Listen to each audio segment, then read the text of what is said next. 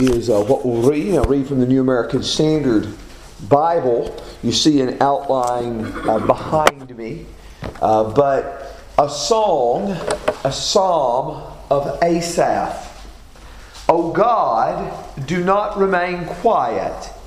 Do not be silent. And O God, do not be still. For behold, your enemies make an uproar, and those who hate you have exalted themselves. They make shrewd plans against your people and conspire together against your treasured ones. They say, come and let us wipe them out as a nation, that the name of Israel be remembered no more. For they have conspired together with one mind. Against you they make a covenant. The tents of Edom and the Ishmaelites, Moab and the Hagarites, Gebel and Ammon and Amalek, Philistia with the inhabitants of Tyre. Assyria also will be joined with them, and they will become a help to the children of Lot. Selah. Deal with them as with Midian, as with Sisera and Jabin, the torrent of Kishon, who were destroyed at Endor, who became as dung for the ground. Make their nobles like Oreb and Zeb, and all their princes like Zebah and Zalmunna, who say, let us possess for ourselves the pastures of God. O my God, make them like the whirling dust, like chaff before the wind, like fire that burns the forest, like a flame that sets the mountains on fire.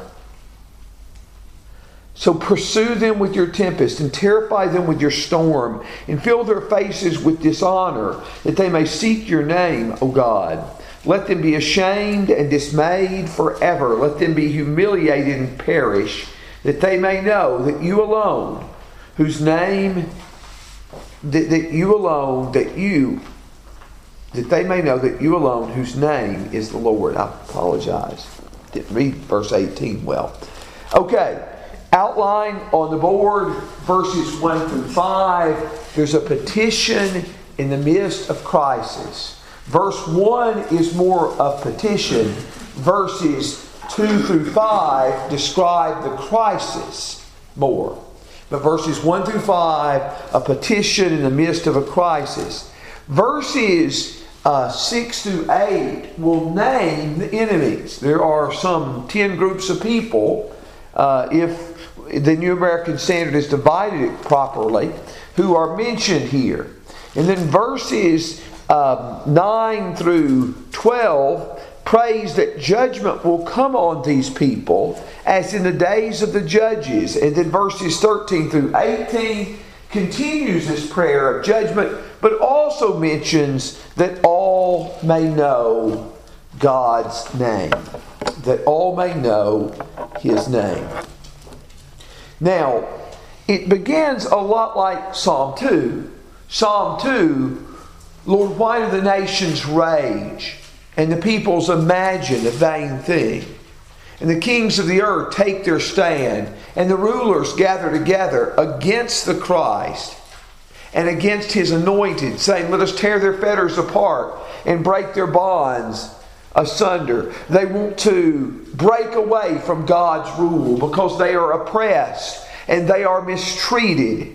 And here it is the same kind of thing. Just like the nations were in rebellion to God, His King, and His people in Psalm 2, you see the same thing in Psalm 83. But in verse 1, there are 3 requests made. Do not remain quiet. Do not be silent. And do not be still. 3 requests. And twice, God is mentioned. There are 2 different names for God. The first is Elohim. It is the first word of the psalm. Elohim. But the last word of the book, the last word of the verse I should say, is a shortened form of Elohim, and that is El. So the RSV, read the RSV, not the RSV, the RSV is like this too, but the ESV has this. How's that read, Isaiah, verse 1? O God, do not keep silence. Do not hold your peace or be still, O God. So you see, God is the first and God is the last word. Now, this might be too subtle to be correct. But one writer suggested this. In the midst of this first 5 verses, Israel is pictured as surrounded by hostile enemies. But verse 1, with the first word being God and the last word, the structure itself suggests that God surrounds the psalmist. I think that's at least worth pointing out. Do not remain quiet. Psalm 28 began in a way similar to this. Let me, as I turn back to read Psalm 28 verse 1, to you, O Lord, I will call. My rock, do not be deaf to me, for if you remain silent, I'll become like those who go down to the pit. But he says, to you, O God, I call, my rock, do not be deaf, for if you remain silent, I'll become like those who go to the pit. Let me make a personal plea. And this is a personal, selfish plea. In checking back at my podcast that were listened to least frequently is Psalm 28, 29. And so those podcasts need some love. If you want to go back and download them, if you want to find another device and download them a second time. But anyway, in both of these, Psalm 28, Psalm 83, a plea for God not to be quiet, not to be silent, and not be still. Now, that particular word for still was also used in Psalm 76 and verse 8. Psalm 76 and verse 8. It says, You cause judgment to be heard from heaven. The earth feared and was still. Now, think about that. God sent judgment from heaven. When He happened, the earth feared and the earth was still. Now, the earth is in an uproar and heaven, God, seems still. And He is begging for the circumstance to be more like Psalm 76 and verse 8 than the way it is in Psalm 83 and verse 1. Now, I want you to notice about the enemies. The enemies are described in verses 2 and 5 as being enemies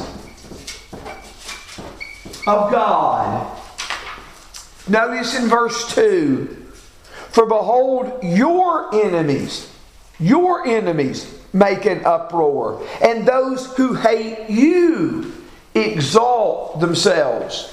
In verse 5, for they have conspired together with one mind against you, they make a covenant.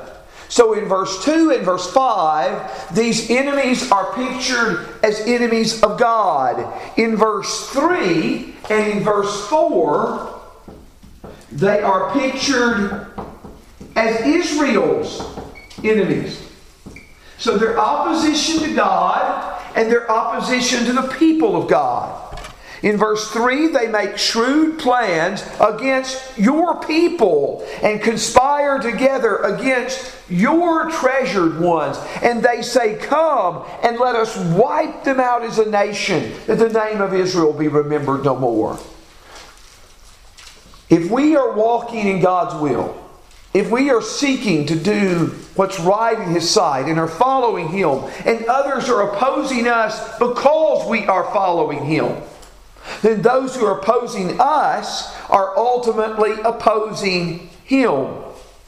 The word uproar is used several times in the Bible that is significant. But one of the times this is in 83 verse 2, the term uproar, the nations made an uproar. It's used in Psalm 46 verse 3, Psalm 46 and verse 6. In Psalm 46, that is, we will not fear though the mountains slip into the heart of the sea, though its waters roar and foam. Psalm 74 verse 3. The word translated roar in the New American Standard in 46:3. Same word uproar in 83 and verse 2. In verse 6, the nations made an uproar. The kingdoms tottered. He raised his voice and the earth melt. This is my point. In 46, the nations make an uproar, but God silences that uproar. But here, the nations are making an uproar, and God is silent. He is begging God in verse 1, do not be silent. The nations are making an uproar. And those who hate you have exalted themselves. Now, some of you have a different translation in verse 2 for exalted themselves. What do you have there?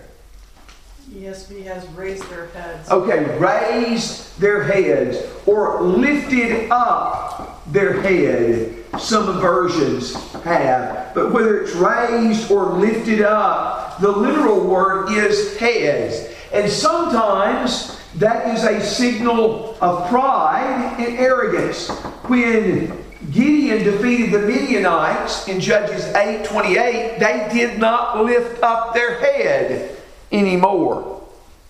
And the phrase is also used in this kind of military way in Zechariah 1 and verse 21. But a defeated group of people did not lift up their head. Here, the enemy is making an uproar. They are exalting themselves. They are lifting up their head. They are raising their heads. And in verse 3, they make shrewd plans against your people. They make shrewd plans against your people. And the word that is translated here, shrewd plans, it is connected with Genesis 3:1, and the serpent was more crafty.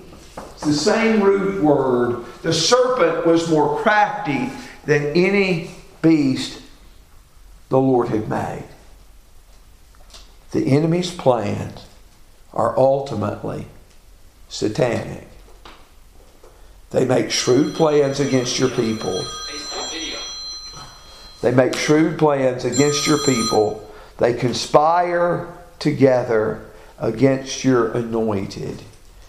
In verse 3, we're going to see a conspiracy against God's treasured people. In verse 5, that word conspired is also going to be used. It's a very rare word, really. It's only used 4 other times in the book of Psalms, but it's used twice here in Psalm 83. It is interesting that there are a couple of passages where God is pictured as conspiring or plotting against the nations. But here it is the nations plotting and conspiring against God's people. Isaiah 19:17 is one of those passages where God is pictured doing this. In verse 4, they say, "Come and let us wipe them out as a nation." Twice in this psalm, the enemy is quoted. Verse 4, verse 12. The enemy is going to be quoted. And here they say, "Come and let us wipe them out as a nation." One of the writers referred to the fact that the word "come," "let us," both of those words are used in Genesis 11, verses 3 and 4. Come, let us make a tower that reaches to heaven, The same evil intent of men to promote and exalt themselves in Genesis 11 verse 3 is seen here in Psalm 83. Come, let us wipe them out as a nation, that the name of Israel be remembered no more. Look for the word name in Psalm 83. The word name appears here in verse 4. It will appear in verse 16. It will appear in verse 18. And we'll try to come back and wrap those up in just a moment. In verse 5, they have conspired together with one mind. Against you they make a covenant. Tate, in his commentary on Psalms 51 through 100 in the Word Biblical series, says that this is the only passage in the Old Testament that speaks about making a covenant against someone else. And here, the nations that are going to be listed in just a moment are making a covenant against God. They're making a covenant against the God who made a covenant with Israel. The word covenant is the same word to refer to God's covenant with Israel. But here is the nations making a covenant in conspiracy against God. What questions do you have? What ideas do you have there on verses 1 through 5?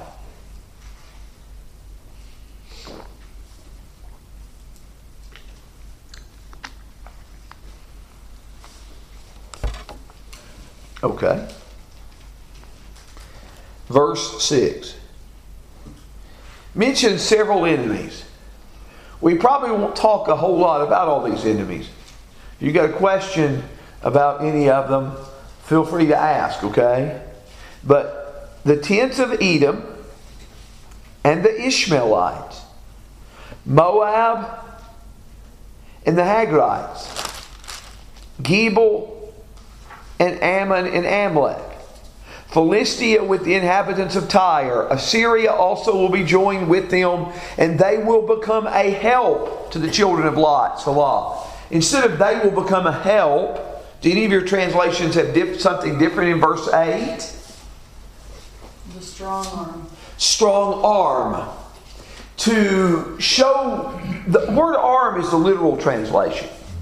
The New American Standard translates this kind of as an idiom that to be an arm to someone is to be their help, to be their support. And that's the idea that is conveyed in the New American Standard Bible. But do any of those, many of these nations you know something about. You know something about Assyria. Assyria was kind of on a level that these other nations weren't. I mean, Assyria was an overarching world power. Most of these are nations that surround the land of Israel, that were foes, that were enemies. You know about the Philistines. You know about the Amalekites and the Edomites. Any of them you want to ask a question about? Who were the Hagrites? Okay. You know, I was about to do something that one of the Greek teachers I had at school said. He would come to class. He says, "Do you all have any questions about what we're supposed to read?" And it didn't take me long to figure out if we didn't have a question to ask him, he was going to have a question to ask us. So if you didn't understand it, or you didn't think you understood it, you better ask him. So I was thinking about pulling that and asking you all who the Hagarites are. But as I give that introduction, before I give an answer, do any of you know what would be your response? Well, I've got a reference Okay. to, these were some people dwelling to the east of Palestine. In the time of Saul, the tribe of Reuben made war with them. Okay, you read about that in 1 Chronicles 5, verse 10 and verses 18 through 20. Now, at first glance, you see the name, particularly in this context, and I think maybe they are descendants of Abraham through Hagar. And that may be correct. They may be descendants of Abraham through Hagar. But who was Abraham's son through Hagar? Ishmael. They're already mentioned here. And you also see other nations related to Israel in close proximity to Israel. For example, the Edomites were descendants of who? Esau. The Moabites were descendants of who? Lot. Moabites are mentioned in verse 6. Then verse 8 just mentions the children of Lot. Who else would be mentioned? Who else would be included in that children of Lot besides Moab? Ammon. So, there are some references to the Hagrites. Often they are viewed as descendants of Abraham through Hagar. But we don't have much information. Of all in that group, they are one of the most difficult to identify. The second most difficult, or right up there with the Hagrites, would be what other group? Gebel. Yeah, Gebel. The NIV says Biblos. Yes. That is a reading, I believe, John, based on the Septuagint. And that would be, I think that reading is based on the Septuagint.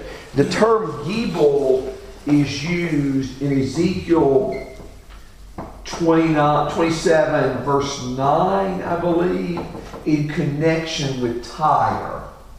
Ezekiel 27 and verse 9. Let me look at my references. Yes. And it's also, they are also mentioned, maybe mentioned in Joshua 13, verse 5. Gary? I always kind of thought of the Edomites and the Moabs as kind of like cousins to the Israelites. Why? What happened? Do we know what happened that they became enemies? Well, other than like with Esau, the enmity between his brother there. Some have said, and I'm not doubting this, but I have not counted up every reference, but that the Edomites are the most persistently mentioned enemy throughout the Old Testament. If you count up every time nations are opposed to Israel, Edom receives more mentions than anyone else. Yes, they were all related to Israel. And in Deuteronomy 2, as we read not long ago in our daily reading, when Israel came into the land of Canaan, when they were coming to the land of Canaan, they were told not to invade the territory of Esau, because God had given the Edomites their portion, not to invade the territory of the Ammonites and Moabites, because God had given them their territory. In 2 Chronicles 20, when Jehoshaphat is king of Judah, they are attacked by the Edomites, the Moabites, and the Ammonites. And Jehoshaphat called the people together to the temple, and they fasted and they prayed. And he said, Lord, when we came into this land, you told us not to invade their land. And this is how they are repaying us for the kindness that we showed them. And he's asking God to judge them on that occasion. So, Gary, what it was specifically that happened, I don't know. Some have suggested that the relationship between the Israelites and the Edomites is a continuation of the conflict between Jacob and Esau. Others have made the point, Derek Kidner does this. He says, and I don't necessarily buy this. I don't know if verses 6 through 8 is meant to be one historical circumstance. I think it's probably just a picture of all Israel's enemies, past and present. But he says if we can relate this to one historical circumstance, that circumstance is best in 2 Chronicles 20. And I want to show you why he says that. If you look over to 2 Chronicles 20 just a second, one of the reasons is because you have those mention of these three enemies that are fighting Israel. 3 of the 10 enemies that are mentioned right here in Psalm 83. But there's something else that led Kidner to make this statement. In verse 14, after Jehoshaphat has prayed his prayer, and this is a beautiful chapter. It's a beautiful chapter. And someone, a Boyd, the other night, quoted this passage to me at Joel's house, Gary and Debbie. And but in verse 14, in the midst of the assembly, the Spirit of the Lord came upon Jehaziel, the son of Zechariah, the son of Benaiah, the son of Jael, the son of Mattaniah, the Levite of the sons of Asaph. Remember, this was a psalm by one of the people of Asaph. So he related to the occasion not only because you have several of these enemies fighting against Israel, but the answer the Lord gives is through a descendant of Asaph. And I just wanted to bring that out. Okay. Anything else right there? Verses 9 through 12 are going to mean something, especially to you all who've been in our Judges class on Sunday morning and Wednesday night. And I'm going to ask you in just a second, we're going to read it again, give you time to think, who are these people associated with?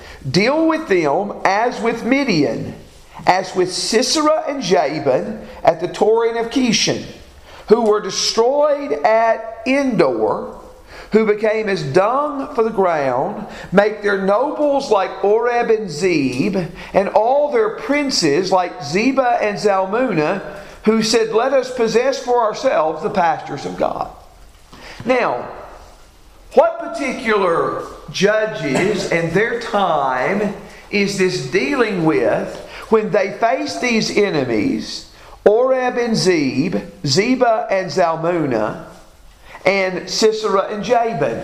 Whose time did they face these enemies?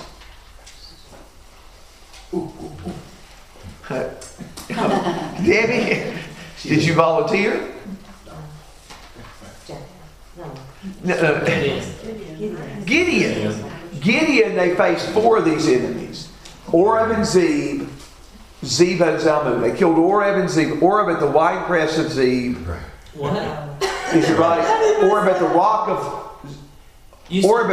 of Oreb, and Zeb at the winepress of Zeb. Now again, what are the odds? What are the odds that they would have killed them at that place?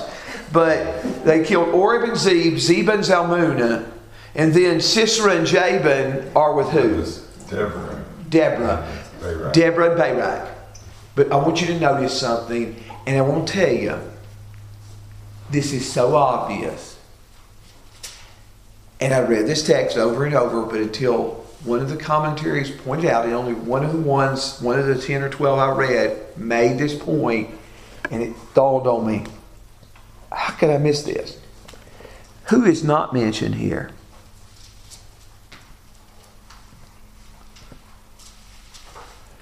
Gideon, Deborah, and Barak.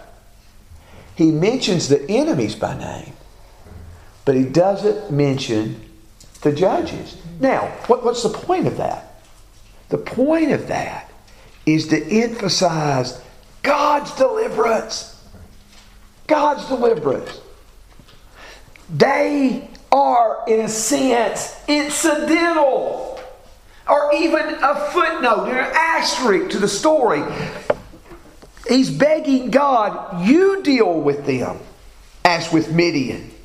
Deal with them as with Midian, as with Sisera and Jabin, and make their nobles like Oreb and Zeb.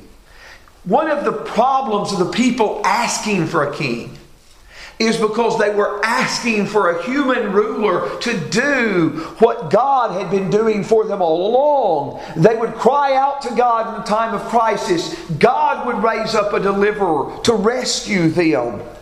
And now they are looking for a king to go out and fight their battles. You notice God does not even mention the human rulers because this, or the psalmist doesn't, because this deliverance is from God. Deal with them as with Midian. Now, everybody here knows something about that story. Gideon goes out to fight the Midianites. Gideon goes out with 32,000 against an army of at least 135,000. God says they're too many. Whoever's afraid, go home. Over 2/3 of Gideon's army goes home. He's left with 10,000. God says that's still too many. He used 300. He says, with these I'm going to deliver Israel. Deal with them as with Midian. They may feel outnumbered, as all these nations are pictured as gathered together against the Lord and against His people. Deal with them as with Midian, just like you delivered the people then, who didn't have the numbers of the opposition. You deal with them again. Deal with them. Now, this is also, when we were going over Judges 4 and 5, for those of you who were in class, the Kishon River, sometimes the year, it's barely a brook. But in the rainy time or time of heavy rainfall, it can overflow. That's apparently what happened here. And verse 9 only adds weight to that. Judges 5 particularly seem to demonstrate that. Judges 5 around verses 19 through 20 seem to indicate that. But here, the torrent of Kishon, it became a mighty river, and it made all the advantage that Sisera had with his 900 iron chariots, it made it meaningless. The Lord did that. And just like in verse 4, the enemy is pictured as talking to themselves in verse 12. Let us possess for ourselves the pastures of God. But God has defeated enemies like this in the past. And He's begging God to do the same thing right now. It does a lot of good sometimes to pray with an open Bible. To pray asking God to do right now what He has done in the past. And that's in a lot of ways what Psalm 83 verses 9 through 12 is doing. It's taking these deliverances of the past and asking that God reenact them in the present. What else? What other ideas?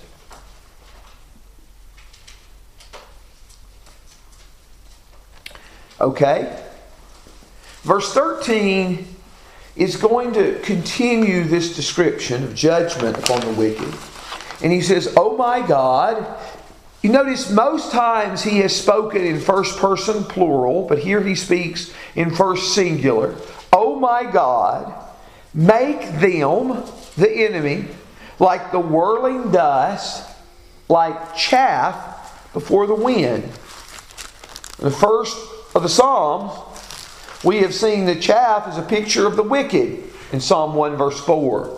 The wicked are not so, but they are like chaff which the wind drives away. So again, Psalm 1 verse 4. Psalm 35 and verse 5. This is a prayer for judgment upon the wicked.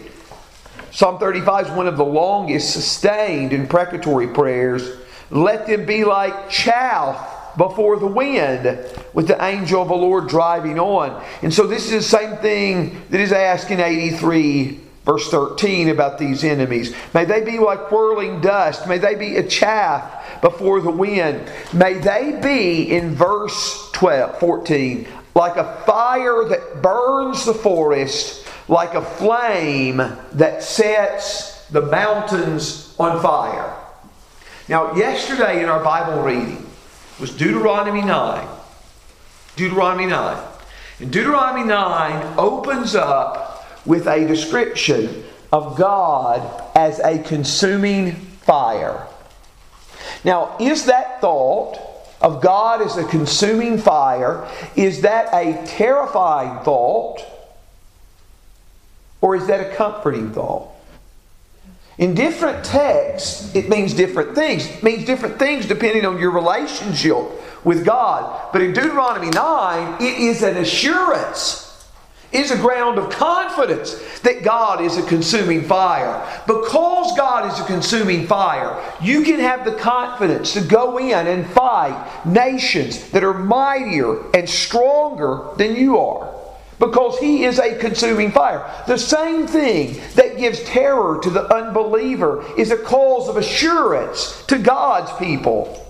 And God is like a fire. He begs God to be like a fire that burns the forest and a flame that sets the mountains on fire. And in verse 15, pursue them with your tempest and terrify them with the storm. Pursue them, God. And God here is pursuing them as an enemy combatant in war. You remember this word pursue is the same word used in Psalm 23 that the goodness and loving kindness of the Lord will follow me, pursue me all the days of my life. Again, there, that pursuit is a good thing. Here, this pursuit is a bad thing from the standpoint of the enemy. Pursue them with the tempest. Terrify them with the storm.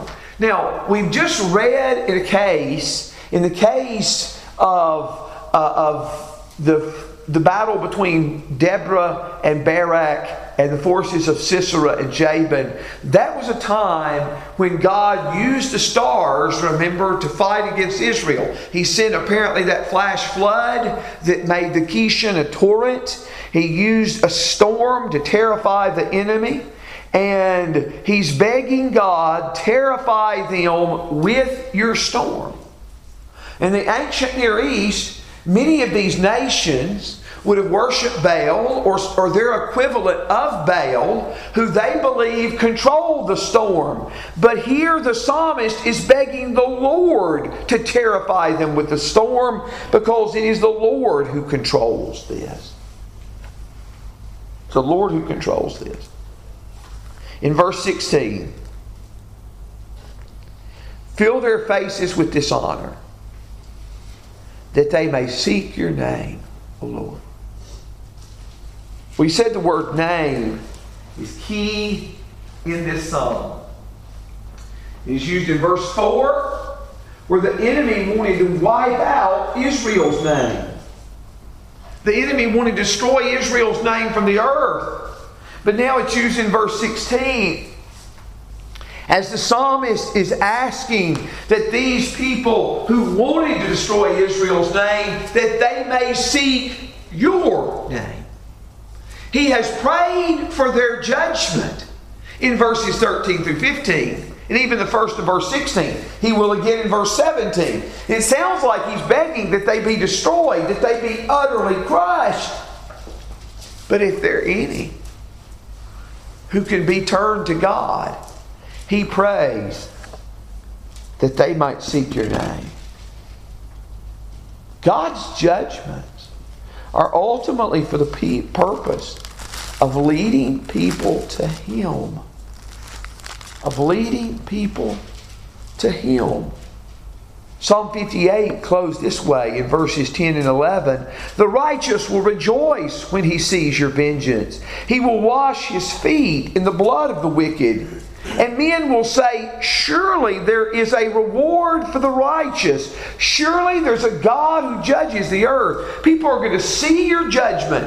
And it's going to lead them to know there is a God who judges the earth. Fill them with this dishonor, that they may seek your name. In verse 18, that you may know that you alone, whose name is the Lord, are most high over all the earth. And I realized why I read verse 18 so badly a moment ago. I read it because I left out that last part. It's on the top of my... And I said, there's something more to this psalm. And I didn't look at the next section. So that's why I read it so badly. Apologize.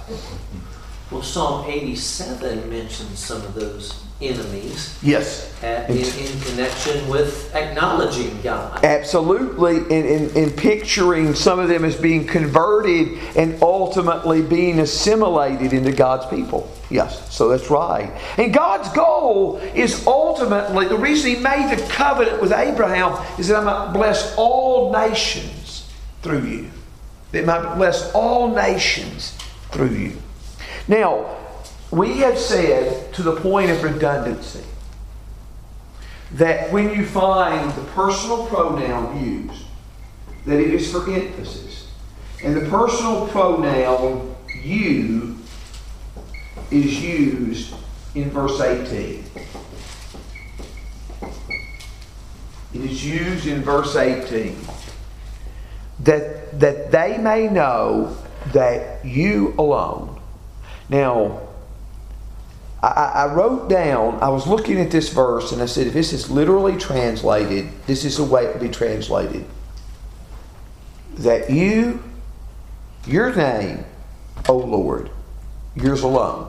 I mean, notice the emphasis on you. That you, your name, O Lord, yours alone is the Lord.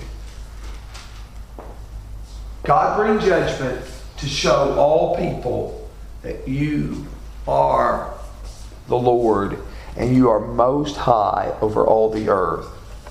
The most common description of Baal in Ugaritic literature, from those who have read it more extensively than I have, they state that the most common description is he is described as the Most High. But it is not Baal who is the Most High. It is Yahweh. If we had a better grasp, and I do put myself in that category, if we had a better grasp of ancient Near Eastern religion, I think we would see how frequently the Bible is making statements about God that would have been controversial in that culture to show them it is God, it is our God who is these things, and not your God, your Baals who are God. This does not enlighten you about the verse, but sometimes events like this happen that are cemented in our mind. I can remember one Saturday morning in Tampa in the back of a Walmart and trying to hand out Bibles. And, well, let me just tell you what happened and you tell me who I was talking to. He quoted me this verse. Verse 18. But he quoted it from an older translation which said that you may know that you alone, whose name is Jehovah. Guess who I was talking to? Mormon, yeah. But you know, he was very kind. He says, I appreciate what you're doing. He says, and I knew he tried to do the same thing, I'm sure. But we had a discussion, and I'd say that I guess the only benefit you might get from that is to know this is a key passage of theirs. And what I would just say is that some of those Old Testament passages, and I don't remember what I said that day or how much I got to say, but some of the things attributed to Jehovah in the Old Testament are attributed to Jesus in the New. Any questions on those verses? Anything? Okay. I thought that outline was helpful, even though there is a close connection between the themes of 9 through 12 and 13 through 18. I think that's a good point to make a break. And I think that's a legitimate break to make. Now, as we close, look a little bit about Psalm 83 and Christ. Psalm 83 and Jesus.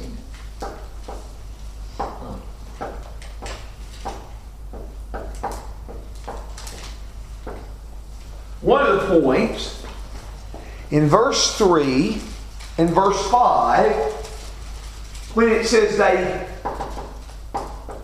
conspire together.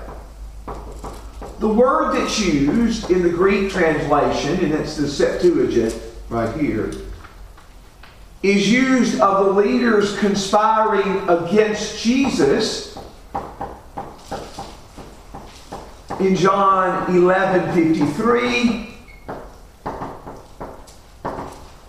in John 12 verse 10, they're conspiring against Jesus, and even conspiring to kill Lazarus. Because of him, many are believing in Jesus. Another point that struck me, in verse 4, come, let us wipe them out as a nation. Now, the word come and let us that are used again in Septuagint, I know those words might be used together quite a bit, but they are used together in the parable of the laborers in the vineyard. For example, when it is a parable, the Lord willing, that we will touch upon soon in our studies of Matthew. But they say, here is the son, come, here is the heir, come let us kill him. So just as they say this of Israel, let us wipe out their name from the earth, they will say that of Jesus. Come, let's kill it. And that is a picture of what's going to happen to Christ in Matthew 21. That's an allegory, and a fascinating one at that. There are a couple of other points that I've got, but I want to give you some time too, and you always bring in some things that I haven't thought of. Well, what thoughts do you have, Mary? Verse 1, Jesus was silent amidst his enemies in the trials. Okay. Pretty much all the time, just for a few comments he made. Okay. People were trying to get him to... I had included those verses, but in a little different way. And so let's hang on to that just a second, Mary, but that's a good point. Jesus himself fulfilled this. Well, he doesn't answer. That's good. That is real good. Were you thinking about the young children singing? Well, not at this point. You know, I was thinking about this Sunday night, but there's another use I'm trying to make. I'll make of this in a second. But we'll tie in what Mary said. So, well, what else? What other things you got? It's just striking to me that in verse 16 that one of the reasons this is to be done to these enemies is that they may seek your name. And that's the reason Jesus came. Yes. Like Luke 2, when Simeon is filled with the Spirit at the birth of Jesus, when he's brought in, he proclaims that he is to be a light of revelation to the Gentiles. Yes. And the glory of your people, Israel. Yeah. That's right. That's right. And we will tie that in just a second. So y'all are mentioning my points, Tommy, some things. I've been teaching the end of Jesus' life with the kids, and verse 5 strikes me. They conspire with one accord, where we had Pharisees and Sadducees and Herodians that normally would have been at each odds. They've become united against their common enemy. Yes, that's right.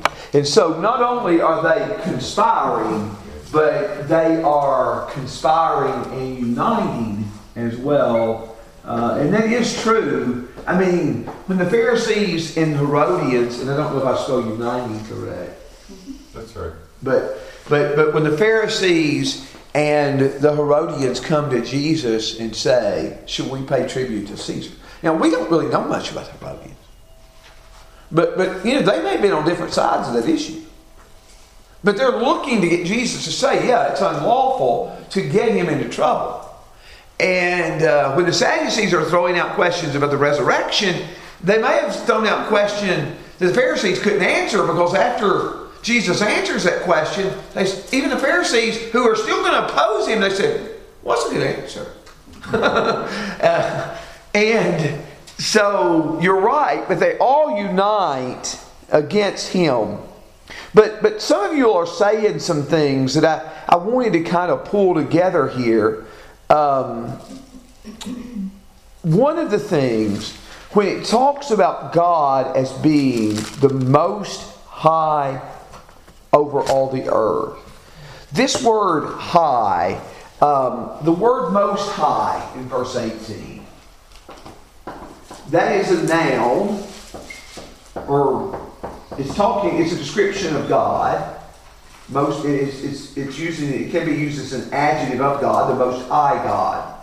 But it is connected to the verb, the Greek word that's used connected to the verb lifted up. When Jesus says, if I be lifted up, I will draw all men to myself. So just as God is the most high, Jesus is going to be the most high. Jesus is going to be lifted up. And particularly in John 12, 32 and 33, that is the cross. That is the cross. And Mary mentioned Psalm 83, 1 and 2 about Jesus being silent in his trial. But I'll tell you what I also thought about in that. In Psalm 83, 1 and 2, the enemies are making an uproar. The enemies are shouting, crucify him, crucify him. And it looks like God is silent.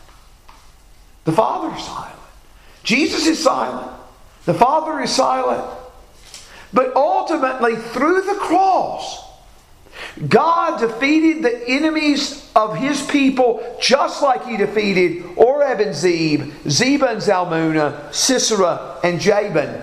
And then tying in what John said, and this also ties in with verse 18, that at the name of Jesus, every knee shall bow, and every tongue shall confess that Jesus is Lord to the glory of God. Just as Psalm 83, the purpose of God's judgments is that all peoples and all nations may seek Him. So they conspire against Jesus at the cross and unite in that. They say, come, let us destroy the heir. He is lifted up on the cross. And when He's lifted up, His enemies make an uproar. But God is silent, it seems. God is silent, but He's not silent. He's showing something of His mercy and grace at the cross. The greatest display ever given is there at the cross. That at the feet of Jesus, every knee should bow and every tongue should confess, that all might seek your name. So again, you can preach the gospel story of the rejection, the death, the resurrection of Jesus through Psalm 83. Just like you can from so many passages. What other thoughts you got?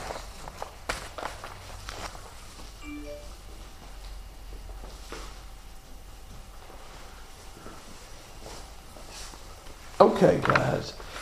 I enjoyed that psalm. I hope you all did. I trust you all did, as your persistent attendance shows. And Ray, would you want to lead us in prayer as we close? Our merciful Father, we humbly bow before you to offer you our honor and our praise as our Father and as our God. Father, we are so thankful to you that you love us and that you care enough for us to not only provide the things that we need in this life, but that you provided a way for us to live with you forever. Thank you, Father, so much for the word that you've left for us as an instruction on who you are and how we can honor and please you. Father, we ask that you would help each of us to use this word to improve our own lives and to use it as we have opportunity to speak to others. Father, be with each of us that we might lift you up and and praise you and to give you honor for all those that we come in contact with. That one day they might also see you in us and be interested in being children of yours as well. Help us, Father, to continue throughout the rest of this week to be that shining light that you would have us to be. And one day we look forward, Father, to be your will, that we might all gather together and live with you. We ask through Christ. Amen. Amen.